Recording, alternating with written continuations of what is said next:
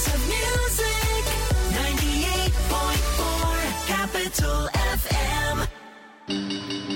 70 record closing highs so far for the Dow. Blasting through a ceiling. In a record-setting IPO. Investors who have been riding the wave. When the stock market is booming, we're made to believe the economy is booming.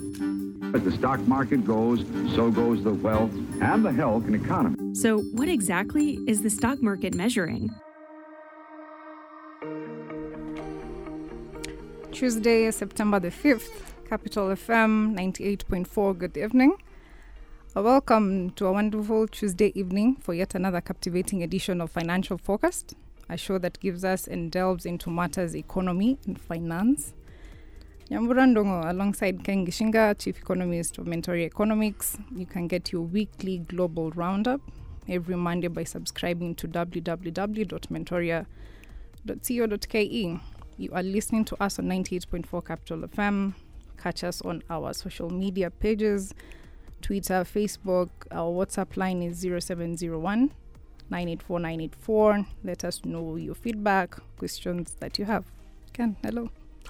Hey Nyambura, really great to see you on this show, and I'm looking forward to a wonderful show. Yeah, we missed you last week and a lot has been happening. Quite a bit has been happening. The streets of Nairobi are quite hectic with the climate summit, and indeed, there is much to discuss. Is there a sense of change in the air, in the atmosphere?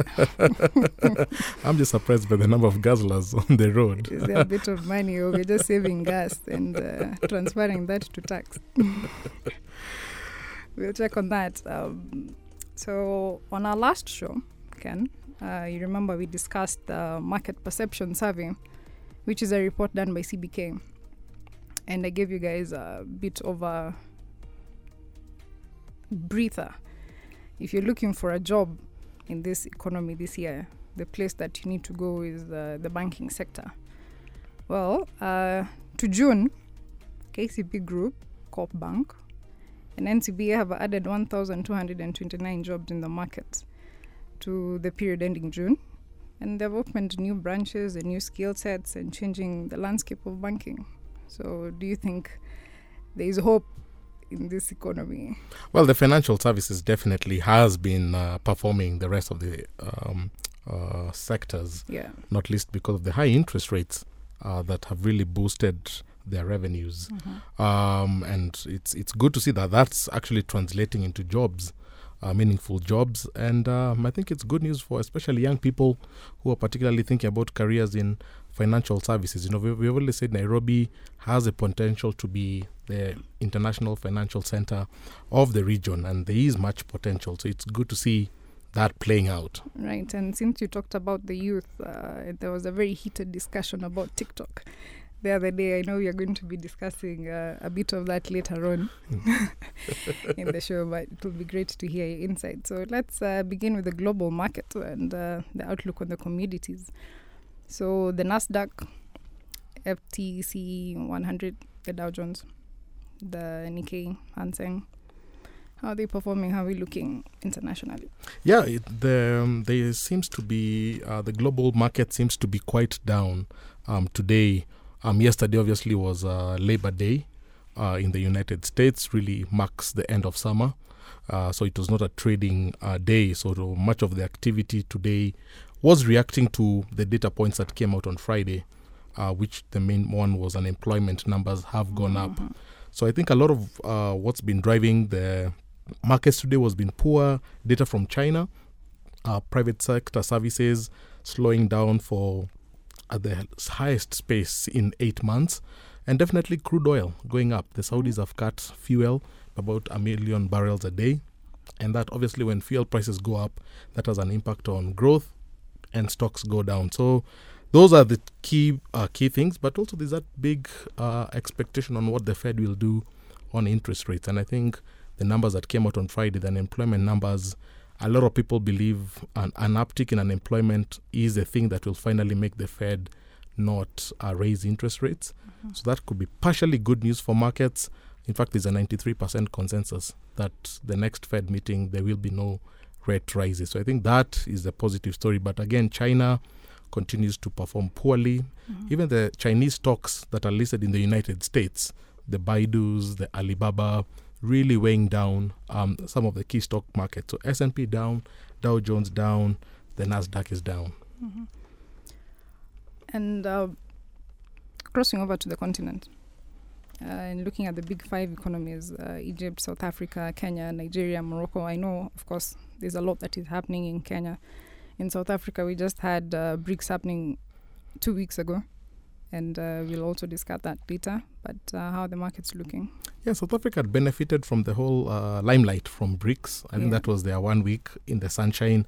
But right now it's actually back to bad news.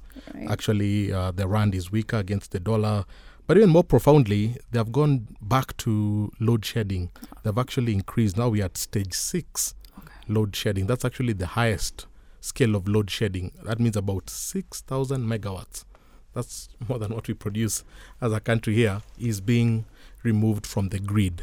So when they say stage 5 load shedding, it means 5,000 megawatts. So this is the highest, and that's down to a couple of generators that Eskom says have gone down. So it's back to terrible news because South Africa is the most industrialized nation in Africa. So when they can't get power to do the mining, the manufacturing, the stock market has been down. But when you look at Nigeria, it's still trying to be resilient. I think the Nigerian stocks have been resilient, but the macro is still very untidy. Interest rates at 24%. Inflation is at 24%. Interest rates at 18%. So it's not a very pro-business environment. But I think the reforms is still creating some confidence amongst investors. And as you said here in the Nairobi Securities Exchange, a new index has been released, the NSE 10. Okay. And it'd be good to really unpack what that is all about. Well, I think we can just get right into it. Why do we have a new index? Yeah, this is very fresh news. Mm-hmm. It's not entirely clear, but I think it's a sense of capturing the best performing stocks. So the 10 best performing stocks at Safaricom, Coop, Equity, KCB, KenGen, EABL, Kenya Re, ABSA, Centum, and NCBA. Right. And I think there has been a conversation that almost 75% of the stock market is dominated by 5 stocks. Okay. So I think this, in my opinion, although I've just got the information right now, is a way of, I think, showcasing what the sort of like top 10 stocks look like. But we still have the 25 and the all share, so... Yeah, we have the 20, NSE 20, NSE 25, the all share. I guess we are, if you look at the American Securities Exchange, really, different indices tell you different things. If you look at the Nasdaq, for example, it's very tech heavy. Kenya, we are not quite there yet. I think particularly because most of our domestic market, stock market is dominated by foreign players. So I think it's a way of showcasing to those foreigners what the top 10, and sometimes not to show that we're just dominated by one stock, but you actually have 10 stocks that are dominating. But what concerns me is, out of these 10 stocks, almost... How many are local? No, not even that, but how many of them are just financial services? Okay. So we always talk about Kenya as being the most diversified economy in the region, in Africa. But when you look at the NSE 10, outside the telcos and the brewer and the power generator, they're all actually financial services. So we are very financial services heavy in this particular index. Do we have any agricultural on the list? Because, it's part of our vision 2030. That's a really good question. And even more importantly, agriculture is our biggest sector of our economy. 25% of our economy is tied to that. So it's not directly. Somebody might say, curiously, EABL gets its raw materials from the farms. Right. It's millet and stuff. Somebody might say it's an extension, but I don't think that's a very solid argument. You want to see the kakuzis. Yeah, exactly. You want to see the grain companies. So it's quite shocking, and tells you that Kenya is a very services-driven economy. Because actually here there are actually no manufacturing companies. You're talking about the telcos and banks. So it tells you. And the stock market, if you want to understand what drives a country's economy, look at its stock market. Mm-hmm. So if you go to Morocco, you'll find the phosphate companies, that provide fertilizer, all that. So it tells you Kenya is a very services, and not just services, banks and telcos. So if you're a student somewhere thinking of jobs, this is the place you want to align, either be a data analyst in the banks or in the telco, an engineer. But it tells you financial services are doing very well, but it seems we are a bit lopsided. Somebody will ask, where is agriculture, where is manufacturing, and how do we bring those into giving a full picture? Because this doesn't quite give you... Capture the economy of exactly. A country. Ken, the last episode that we had, we discussed how housing is actually, I think, should be added as an indicator to the health and how the country is actually really doing, because the housing crisis, in literally every downfall that we anticipate, it's normally the first indicator. So even looking at the NSE 10 and some of those things like agriculture are really not tying in, and we are actually also looking into setting up our housing. We are getting now into the carbon credits with the climate summit that is happening. So I agree with you. The NSE 10 might not give the full picture of where we are, like as a country. Allow me to come in here. Hello, Ken. Danny. Welcome to Financial Forecast. Thank you. This new index that has been introduced, would you rather it was maybe, say, an index introduced to deal basically with only tech, or a specific playing field? For instance, if it's the financial services that you're talking about, then it's only an index for the best performing financial institutions that is kind of sits differently from the NSE 2025 and then the all share. Yeah, absolutely. You want to have a good indicator of the all-round sector of the economies. So if you were to say the top index should be a capture of the best performing stocks in each index. So the best performing agriculture stock, the best performing banking stock, the best performing manufacturing. I think that would really give a really good image, especially to foreign investors who are the biggest participants on sort of this basket. I think for me that would be quite a much better approach if you asked me. Okay, let's go into the commodities. So looking at the metals, gold is down, silver is down, copper is down, steel is down, iron ore is up. Agriculturally, coffee is down, rice is down, canola is down, palm oil is down, wheat is down, crude is up. So metals, agriculture, all down other than iron ore and crude. What is leading to the downward spiral? Well, I mean, I think when you look at gold, gold really tracks what happens with the dollar. And the dollar has actually strengthened based on the information that I've just tabled really about the China economy being particularly weak. So investors flying back to the US and the dollar strengthening. Anytime the dollar strengthens, the gold drops. When you look at palm oil, again, there's a big activity. Palm oil is highly related to the vegetable oils market. There's a big competition with other vegetable oils, and the activity right now showed palm oil has been actually losing ground. Crude oil, exactly what I said about what the Saudis have done.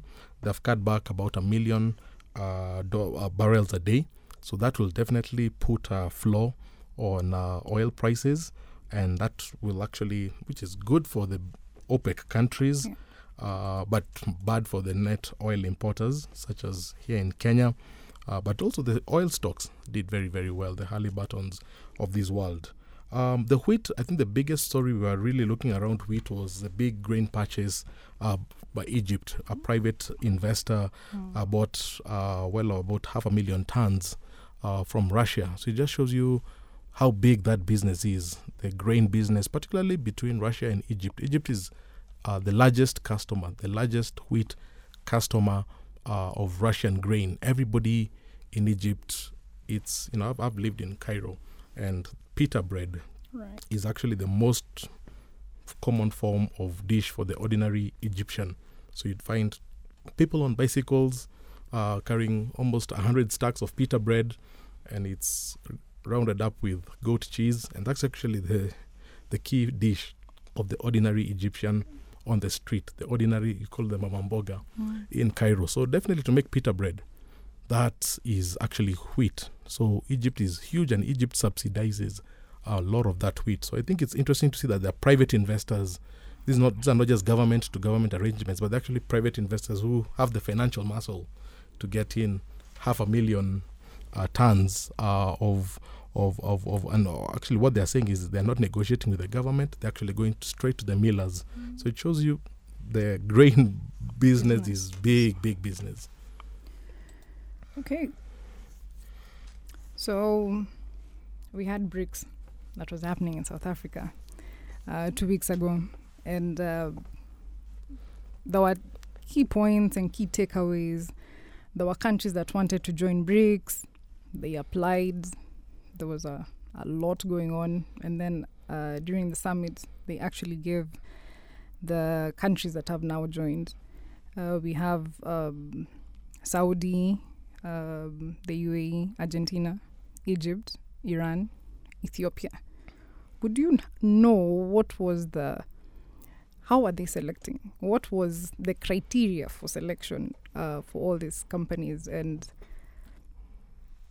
what really happened at BRICS?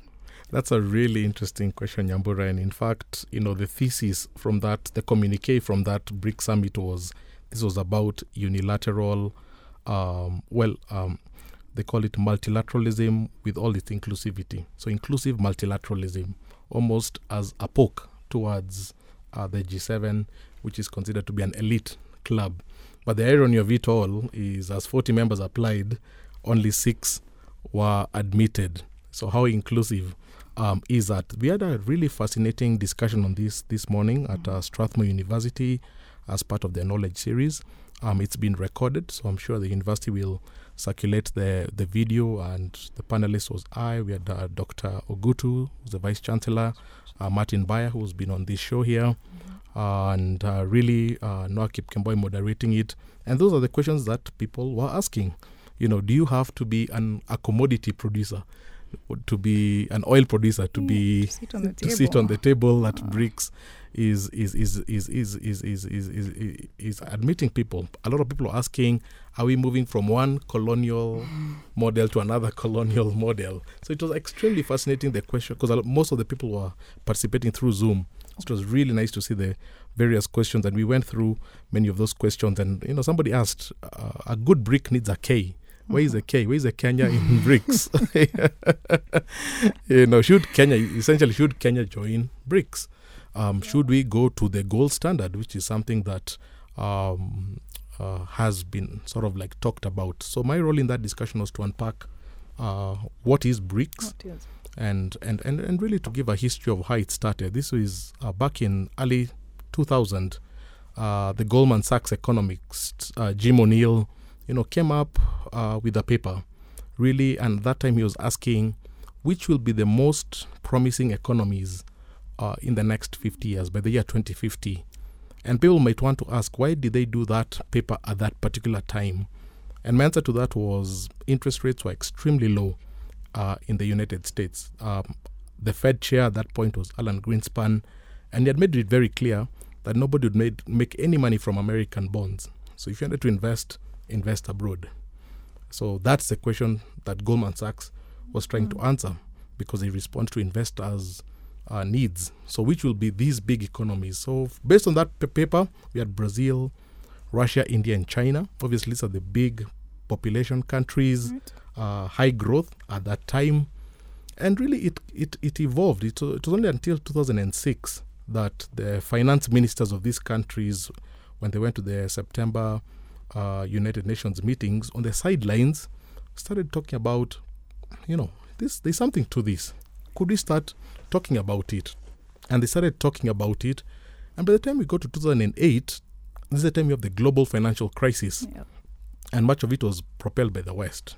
So people are asking, wow, we actually need an alternative financial architecture. But even then, it was still a very loose discussion, and that's the time South Africa was joining it now to complete the whole BRICS, and it developed at that time.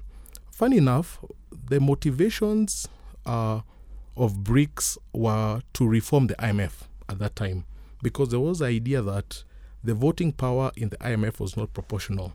So the entire BRICS at that time, which controlled about 26% of global GDP, now it's much higher, about 30%, but that time they controlled a quarter of the global GDP, only had a voting power of 15%. The United States alone had a voting power of 16%. So how could one country really have more voting power than 5 big countries? And those are the reforms that were supposed to be taking place, and they didn't take place. So this summit started happening now externally. If you don't have reforms internally, these things tend to happen externally. It's almost like in our political situation with Jubilee. There was agitation in Jubilee last year, the years before, but if reforms don't happen in there, people start having reforms. Try some stew behind the tent. Exactly. So that developed, and the summits now became a frequent thing.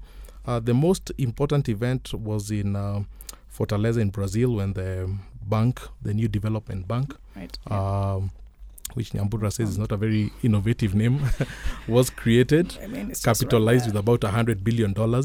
And till then, I think this year's summit of 6 new members has been the big story. As you said, Argentina, Egypt, Iran, India, China. Some of them have huge conflicts among themselves. India and China don't see eye to eye. In fact, China has released a whole new map of the world, which claims a big part of India. And then India released a new map, which is very, very, very different. Right. Ethiopia and Egypt don't see eye to eye. Right. So one of the big questions that came today was, how can it be countries that don't see eye to eye are doing business together? And my answer to that was, sometimes politics and economics moves in parallel paths. Sometimes they intersect. It's purely business. Another time it's purely business. We talk about the US and China as rivals, but actually the largest trading relationship in the world is the US and China. In fact, this week they're planning to scale up flights between US and China. I think about 25 flights a week. So sometimes we look, and I cautioned the crowd from just looking at things from a political lens. Sometimes look at things from an economic lens, and I think BRICS is actually creating more of an economic conversation than really a political one for now. So will these countries have equal voting rights within the BRICS system, or is it just another replica of what you have with the G7? And then people start now having thoughts around developing economies that are going to be the big ones that you can mint from in 2072. Then we start forming one that has Kenya, Uganda, and other people. Well, I think the intention is to be equal. But the reality is, if you look at the new development bank, the capitalization initially of $50 billion, if you look at how that was spread out, Brazil, Russia, India, and China all committed about $18 billion. Then South Africa did $5 billion. So already tells you the voting rights as we say, we are all animals are equal, but some animals are more equal than others. So I think at the end of the day is, how much are you contributing to this bank? So if you're contributing your 1%, I don't know, maybe it may be proportional to your voting rights, to your shareholding. Because then comes in the big boys, Saudi Arabia, who can, I mean, they can open 2 other development banks for you guys. How do you decide then what their right is in this whole affair, or based with China, based with Russia and Brazil, and now Argentina also comes in as a high oil exporter. So it's a bit different. And then what's the deal in how they're going to trade? Are they going to implement a new currency for these parties, or are they just going to agree on how to exchange these rates? Oh, that was a really good, and it really came up this morning, the issue of currency. Obviously, that was not discussed in this summit. It's moved away. But Dr. Ogutu gave a very good history of currencies, really looking at how the dollar, we went from the gold standard to the petrodollar and that, and how our understanding of money up to 1970 was actually money is tied to a particular commodity. It's anchored, it's backed by gold, backed by silver, and it's only till 1970 that the idea that money is actually fiat, it's backed by law, actually became a reality. And that's a point up to Dr. Gutu took that history point. All I did was to add on to that, and I said that discovery in 1970 that money is actually backed by the law is actually not entirely new. It was actually, and I've said it in the past year, if you look at the writings of Aristotle, when they talk about nomisma, he says nomisma is a creature of the law. So even in the ancient writings, there was that idea that money derives its identity from the law. So and that's why when he did the commission of the former currency, a paper that was worth 1,000 shillings overnight became worthless because it's a law that stamps authority. So I think that idea that what really gives a currency value is the law, and I think that is now where we are. So it's a bit disappointing that BRICS now sort of talk about going back to gold standard with that understanding of commodity money, which really is about 50 years old and stuff. So I think that really, so when you say that the value of a currency is anchored on its law, you want to ask, of all these countries, it's fine, we talk about the United States dominating, which is true, but which other country in its jurisprudence, in its constitution, has projected itself as a beacon of justice, freedom, equality? Which of those? Talk about from a mirage perspective or from reality? Even an attempt. Look at South Africa and Brazil. Those are possibly the two most unequal societies when you talk about the Gini coefficients. Correct. Look about China and Russia. They have so much domestically. Look at Argentina. Look at Argentina. So my point was really, they're asking a fundamental question that it's important that the world's financial architecture is not dominated by one country. That's a very important, just even from a risk management perspective, we need to have more SWIFTs, more payment systems. But on the flip side, none of these countries are coming out to be the beacon of transparency and hope and light and light. Yeah, so we can try and sort of poke holes at America at its pedestal, but nobody's coming up to say, we want to be the beacon of life, liberty, and the pursuit of, and that's the reason that new currency thinking actually is sort of like fading away very quickly. Ken, let me take you back and ask the most very basic of questions. And I might be asking for quite a number of people. What is BRICS? Like, what is it? And what is its importance to Africa and to not Africa and also to the world? Like, break it down. Is it like ECOWAS? Or how do we benefit? Or how do the people within that benefit? No, that's a very powerful question. And I think it's on a lot of people's minds. Basically, if you look at the world post-World War II, this is when in the 1945s, the world is rebuilding itself. And the key agent and driver of rebuilding is the IMF, the World Bank, what was called the Reconstruction Bank, and really being the drivers of transformation. And based on that foundation, much of what has happened since World War II, with the formation of the UN, it's had significant input from the United States and what you call the G7, which has worked, has had its benefits. I think America has contributed great to globalization. The problem people are asking is, well done, America. You've really built a global economy in which people can trade with confidence. But what is the risk of if you disagree with the United States like Russia and you're thrown out of SWIFT? What would happen? So even people who don't back the Russian war, people found that very curious. It's a risk. It's a risk. It's if you look at risky. Uganda right now, it's not seeing eye to eye with the World Bank on some of the legislation. So what happens to that? So there's that feeling that even from a risk perspective, America is doing an excellent job. But what if something happens? You're putting all our eggs in one basket. Exactly. So I think people, it's not even an anti-American thing, it's just a risk management. The way we say, really, I love my M-Pesa, I use M-Pesa every day. But there's always that question in everybody's mind. What if one day, if it doesn't work, will there be any other platform? So I think it's just more from a risk management.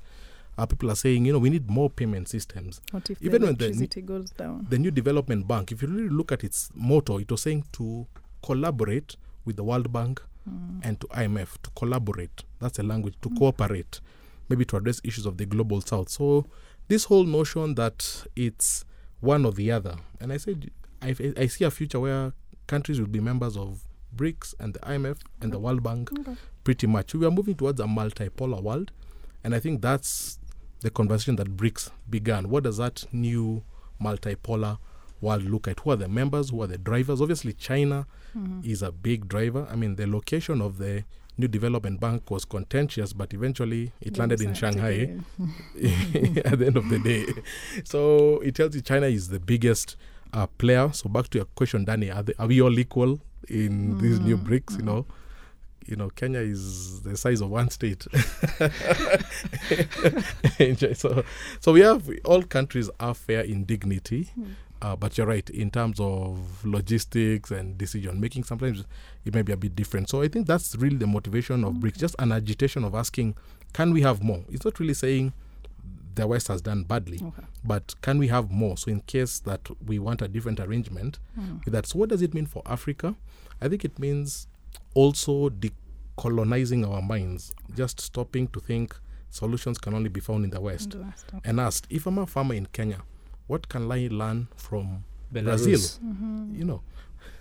Brazil.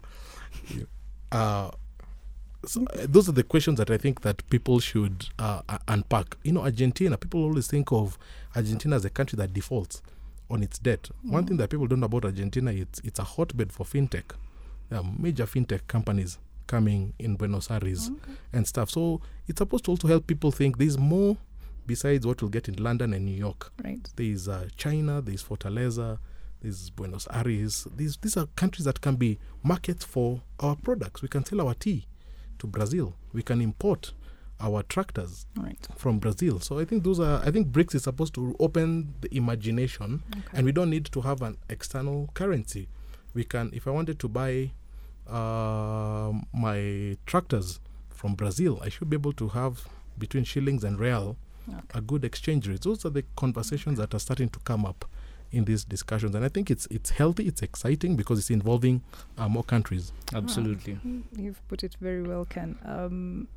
Because BRICS is now going to be controlling 30% of the global economy and 46% of the world's population. So I think that now puts things in perspective. We now understand why it was necessary in the first place, because we are thinking the G7s and all these summits are there, and all these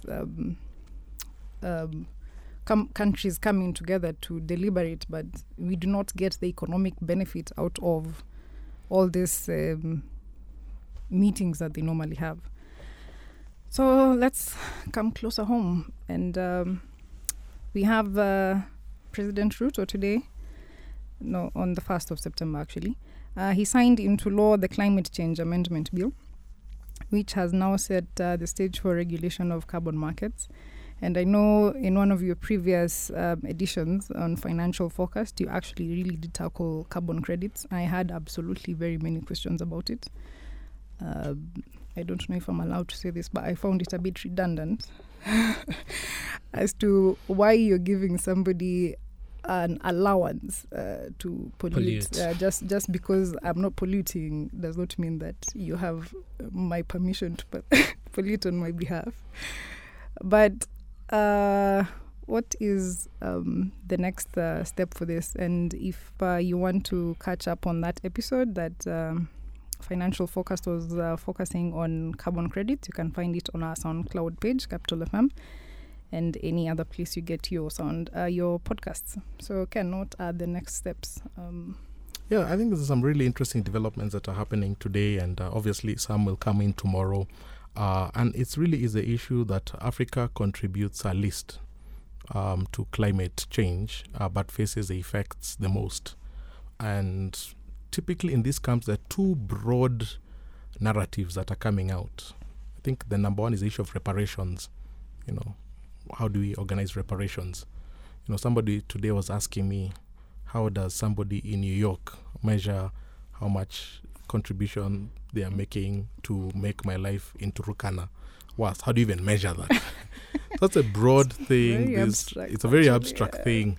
But I think the more progressive narrative is people who are looking to make an impact on the climate and are looking for business models that can be more climate friendly. Africa is a place to be. So you want to come to Africa. If you think about our natural grid, energy grid, the president said, we are going to expand that grid, and it's going to be almost 90%, if not 100% by the year 2040. So I think that's the more attractive narrative. But not to say the reparations thing is light, but as you say, the mechanics, the calculations, there's a whole school that pursues that. But the whole idea of pursuing business models that are good for the environment. And you've seen the clean energy buses coming up, the solar power techniques that are coming up. So I think those are the two narratives that will depend. But, from a government perspective, there's a feeling that there's money that we are leaving at the table. Whether it's, if you look at what Brazil, the Amazon really gets in terms of carbon credits, there's money that we are leaving at the table. And can we build sophistication to get that money?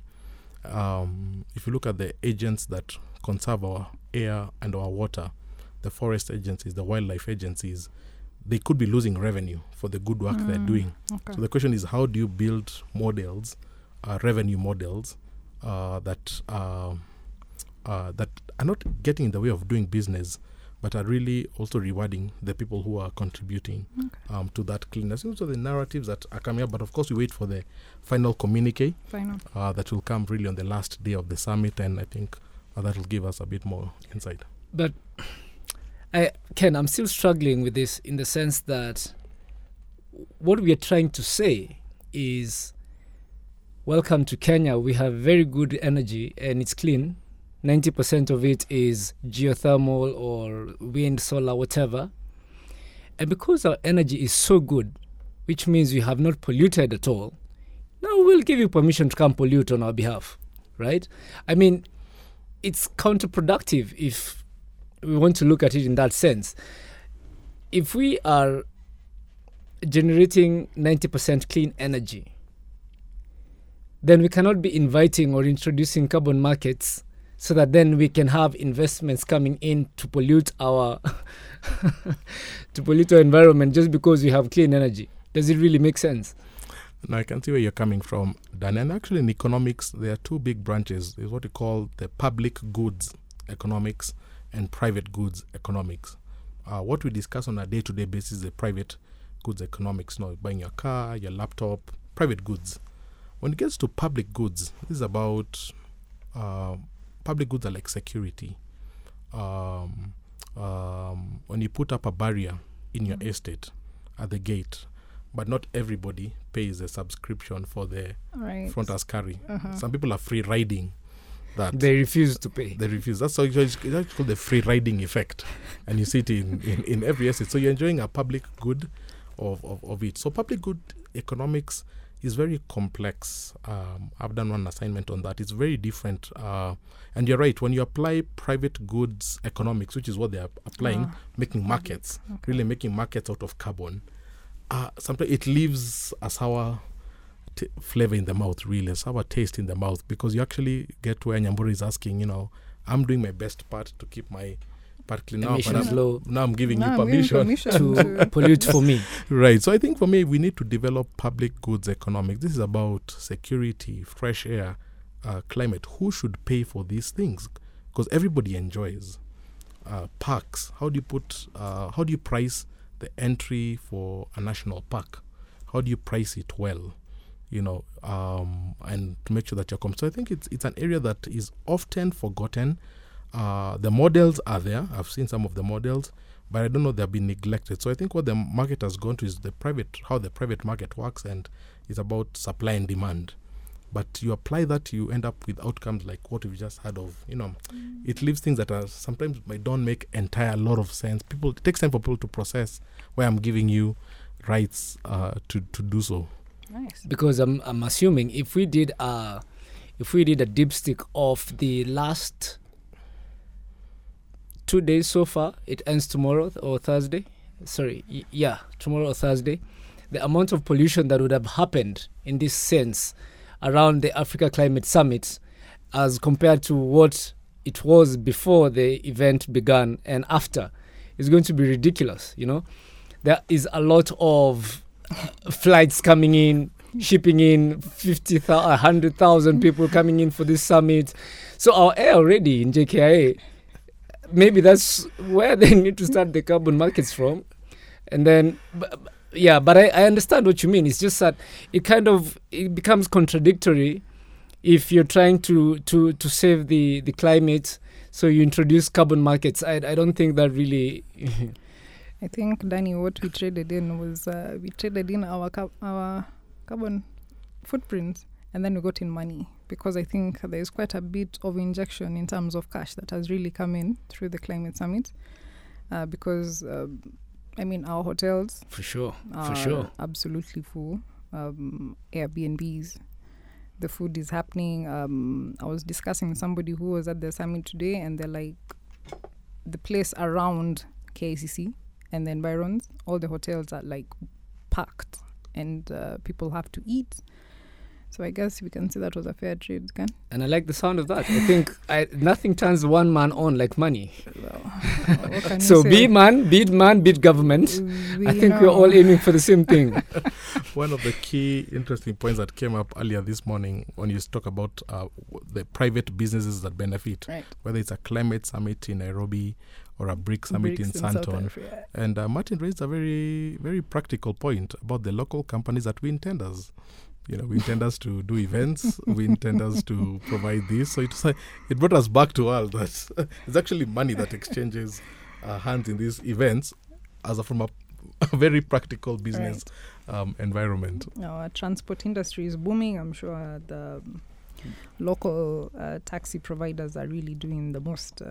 I'm hoping they're also saving energy. So... inflation and household spending. There was another survey that was done by CBK, I think, and National Bureau of Statistics on the financial sector and deepening, FSD. And it showed that every 10 SMEs defaulted on their loans to about June. So 60.7% they defaulted on their loans, and that is the MSEs. Looking closer now to the individual, they say that 62.3% of the rate of default was high among the female-owned businesses, and 55% of the and the rest, 45%, was based on the males. So looking at the economy and we normally call it down to the people when you're talking about the microeconomics, we see that we are still struggling, we are defaulting on loans, and I might sound biased when I say this, but they say females are much better at somehow borrowing and managing. So they say that if at all that indicator by itself is showing there's a struggle in the economy, where are we heading? No, indeed, Nyambura, there is a struggle. There is a feeling that things are too tight, and this has been brought by what I call the 3 levels of tightening. Really on the fiscal side, the new taxes coming in, making the cost of ordinary goods go up. There's also monetary tightening, where you saw banks' interest rates really going up, hitting almost 19%. But what I also emphasize a lot is household spendings. Really households, these are middle-class households that have the savings, have not really been affected by COVID or elections. They have the savings, but they are very uncertain about the future, so they choose not to spend. And actually, that's a really, really destructive part, because much of our spending, as we talked about when we talked about the issue of Gini coefficient, is actually done by the middle and the middle upper. The wealthy and the middle upper, almost the top quintile, is where actually that drives almost 40% of our spending. So if that segment, the top segment, is not spending, and I saw a curious statement on car sales where they're talking about the inch cap dealership. The BMW has only sold 3 BMWs, down from 12. The Range Rover sold 3, down from 15. It shows is almost like a 37% drop in consumer spending. And when the luxury elite, the wealthy, don't spend, even that trickle down effect, doesn't come to the ordinary people. So it paints a picture of a society where liquidity is very tight, interest rates are very high, and those interest rates are really mopping up when you have T-bills at 14%, it means it's really mopping up any money that would be moving across the economy. So that is not surprising. It's leading to defaults. Why there's a higher default among female-owned businesses, I think that's an interesting point for research. Possibly it could be sectors. There could be some sectors where more women participate in, and those sectors tend to be, like, I know real estate has been really, really hit hard, and a lot of female-owned chamas have really gone into real estate. So possibly it could be just a choice of sectors. I don't think it really speaks to individuals per se. Yeah, I think it really speaks to the sectors that maybe there's a more concentration of one gender than the other. But by all means, it's not an easy time for SMEs, but also for the corporates also. And in terms of inflation, there was a report that said that the cost of living in August was much better than previously. Is it because of the rains? Would you know what led to that increment? What spiked it? Yeah, actually, it came down to 6.7, down from 7.3. I saw there was a big up on social media. People are saying, "Oh, these numbers are not representing the reality," and I think it's also our understanding of inflation. A lot of people believe when inflation has gone down, it means the prices have gone down. Inflation is a measure of how fast prices are rising. So it means the prices are rising, but at a slower rate. And we saw a lot of the items. I think outside of sugar and mangoes, really almost everything was slowing down. And the issues about inflation that people say, does it really capture the reality of the Kenyan? It's an NSE 10. Does it really capture? And I think that's where the tough part. We need to reimagine our inflation, because it's anchored on the household survey that was done in 2016. So somebody might ask, how similar is my life now compared to 2016? I can tell you 2016 was before COVID. 2016, we didn't even do all these things like Zoom or working from home. How similar? So that's one argument. Number two, the inflation data we get actually comes from 13 urban areas. So people ask, what about all the other Kenyans in the rest of the country? They are not captured. And number three is the issue of the substitution effect, that people can actually change habits. So nobody consumes a basket of goods. You can change. If salary changes, you can change. So I think those are like the top 3 reasons people have to sort of doubt the figures. To just say, can we need to rethink really in inflation, how we calculate inflation, so that it really speaks to our reality. Talking of substitution, I absolutely love Saccos. I always advise my people. Saccos are meant to be your best friend. So there was the SASRA report that was also it came out, and they said, as Martin had quoted earlier in the show, that broke Kenyans have withdrawn 30.8 billion worth of their savings for the year 2022, though. It's not for this current year. I'm thinking now with the new taxes, and the next thing that we're meant to be discussing is the new taxes. This year is probably going to be worse. Would you have a bit of insight as to what was leading that, why it was not the same in 2020. I mean, that's when everything had shut down. 2021 would have expected that scenario to happen between 2020 and 2021. But 2022, my opinion was fairly okay. Well, I think a number of things happened. In 2021, there were those government measures, the tax measures that the government put in place to cushion Kenyans. You remember on the payee, on VAT, on some items, some people were exempt. Yes. So I think that really helped to cushion people. But once we started getting into 2022, all those measures were rolled back. But people were still not told not to stay at home. So on the right hand, you're being told COVID has ended, pay your loans, all these things. But on the left hand, you can't go to work. Yes. You still wear your masks and that. So I think that was the issue. But I think even more profoundly the was... moratorium. The CBK moratorium, yes. Yes, absolutely. But I think even more profoundly was the issue, the expectation that COVID would be possibly like a 3-month, 6 months. So you find in 2020, despite people not working, people had savings. So people were deploying those savings, saying this is a 3-month, 6 months. Getting into 21, now it's becoming a 1-year thing. We still have savings. But as we get into 2022, all the savings have been depleted. We are heading into an election. So everybody is postponing decisions, the typical Kenyan thing of saying, let's talk after elections. So you're facing a really tough situation of where you've depleted your savings, you've not worked for 2 years. You're heading into an election, a very, very emotive elections when nothing is actually moving because it was tightly contested. And I think that's why 2023 has been tough, because a lot of people are expecting COVID is behind us, elections are behind us, so this is the year of recovery. But all these other issues came up and taxes hit. So you actually have a situation of people who, for the last 4 years, really since 2019, have never really had their house in order. We are just using our savings. Literally somebody else.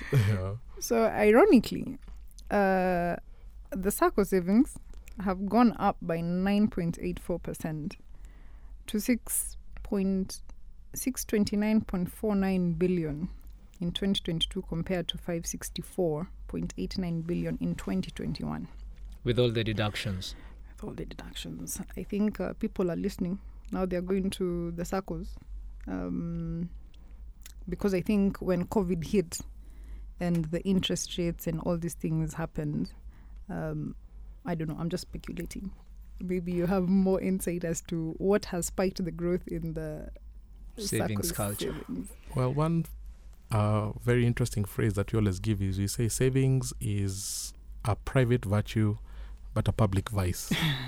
When you see mass savings, it tells you a couple of things. People are not finding investment opportunities. People are worried about, almost like actually during elections period, savings really go up because nobody wants to, everybody postpones. Right. If I wanted to buy a car, if I wanted to buy a house, I postpone. So you find the savings really grow up, and that's why it can be really both ways. It can be I would say a public vice while it's a private virtue. That said, I'm not surprised. When interest rates are very high, people often ask, should I just keep my money in the money market and enjoy, or in the bonds and enjoy 14% risk-free? Why should I put up apartments, deal with caretakers and tenants and all these things? Electricity, when I can get 10% with all that challenges, when I can get 14% risk-free. So I think also the interest rates tend to crowd out the private sector. When interest rates are high, people just put their money in savings, in bills and in bonds. So it's really up to the government to really bring down interest rates. So even banks start lending to the real economy. Otherwise, you can really end up with an economy where everybody's just throwing the money at these things. And they were saying what has led to the distribution between how the growth has been. And there were two interesting words that they were using. The BOSA, should it be BOSA and FOSA? Educate us, Ken, what is that? Well, BOSA stands for back office services activities, and really requires a member makes a prescribed minimum contribution, every month. The money can be used as a collateral for loans, which you borrow about four times. FOSA is the opposite, is really the front office savings activities, and this is money that can be withdrawn over the counter. Oh, okay. Yeah. Makes a lot of sense. Now into the one problem that we really have, Ken. We have taxes. We have new taxes. And digital asset tax is now in effect. And now we're also being told we can't...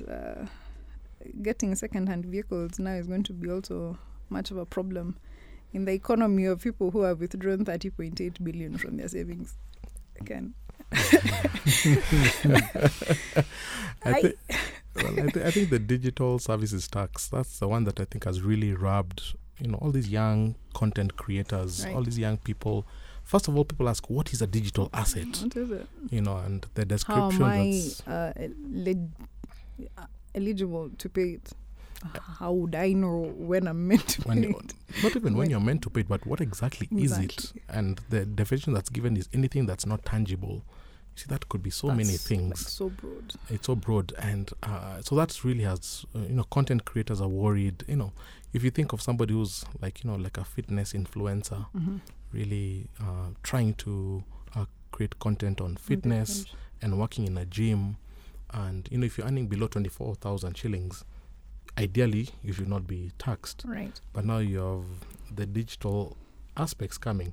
So as a fitness influencer, you ask, is my money coming from really my coaching in the gym, or is it from my influencing videos? So it creates all these gray arenas that it is very gray. It's actually very confusing. And even more than that, a lot of people in this content creators world, these are people who maybe have not gotten the opportunities in the formal world, in the government offices, in the corporate offices. So they're really trying to make a buck outside there, but you're going for that. So I feel like it's too soon. I wish they would have given the industry more time to mature, to be regulated, to have structures, then come for it in an interesting way, because I think this might just add to the cost of living, really, and the cost of doing business, which is the main sort of thing that helps them put food on the table.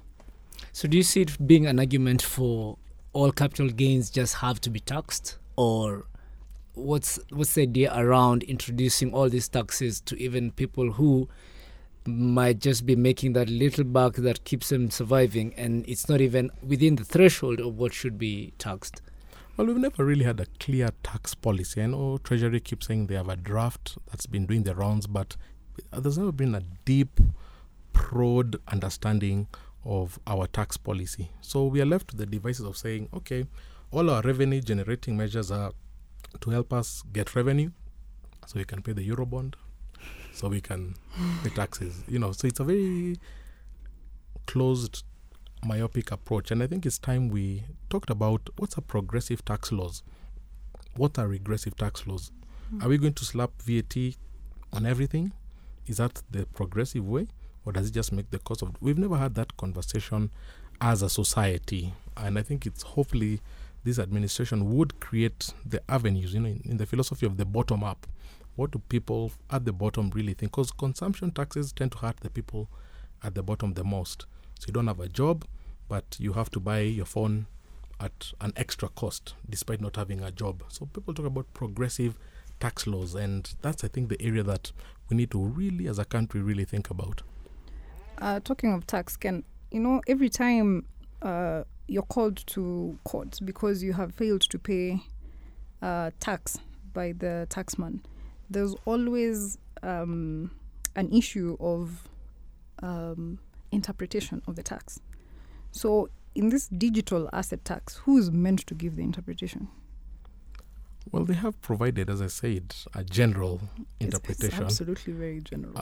Whether it means tokens or fungible NFTs, it's I wonder, our reports, are they digital assets? That need to be applied. I was just thinking out loud. So it's really, I think it's an area where, and I wish the digital society had sort of like an umbrella body for digital players that engage KRA, Treasury, to really discussed. I think all the content creators, maybe have not heard of it, but there needs to be some digital, almost like what KEPSA does for corporates, but a body that really speaks to digital players, so that if there is any publication, there are the people who read through it, engage, show the government why this might be. I've not seen that. Maybe it does exist, but I think that is really needed. Well, thank you, Ken. Thank you, Danny. Pleasure is always mine. I guess brings us to the end of another episode of Financial Forecast. Any questions, any feedback that you have, remember to catch us on our WhatsApp line 0701 94 984. You can catch us on Twitter at our page at Capital FM Kenya. You can catch up on this and every other latest episode, as well as any other podcast and anything that you really want to hear on Capital FM SoundCloud page. And anywhere you get your podcasts from, enjoy your week and blessed evening.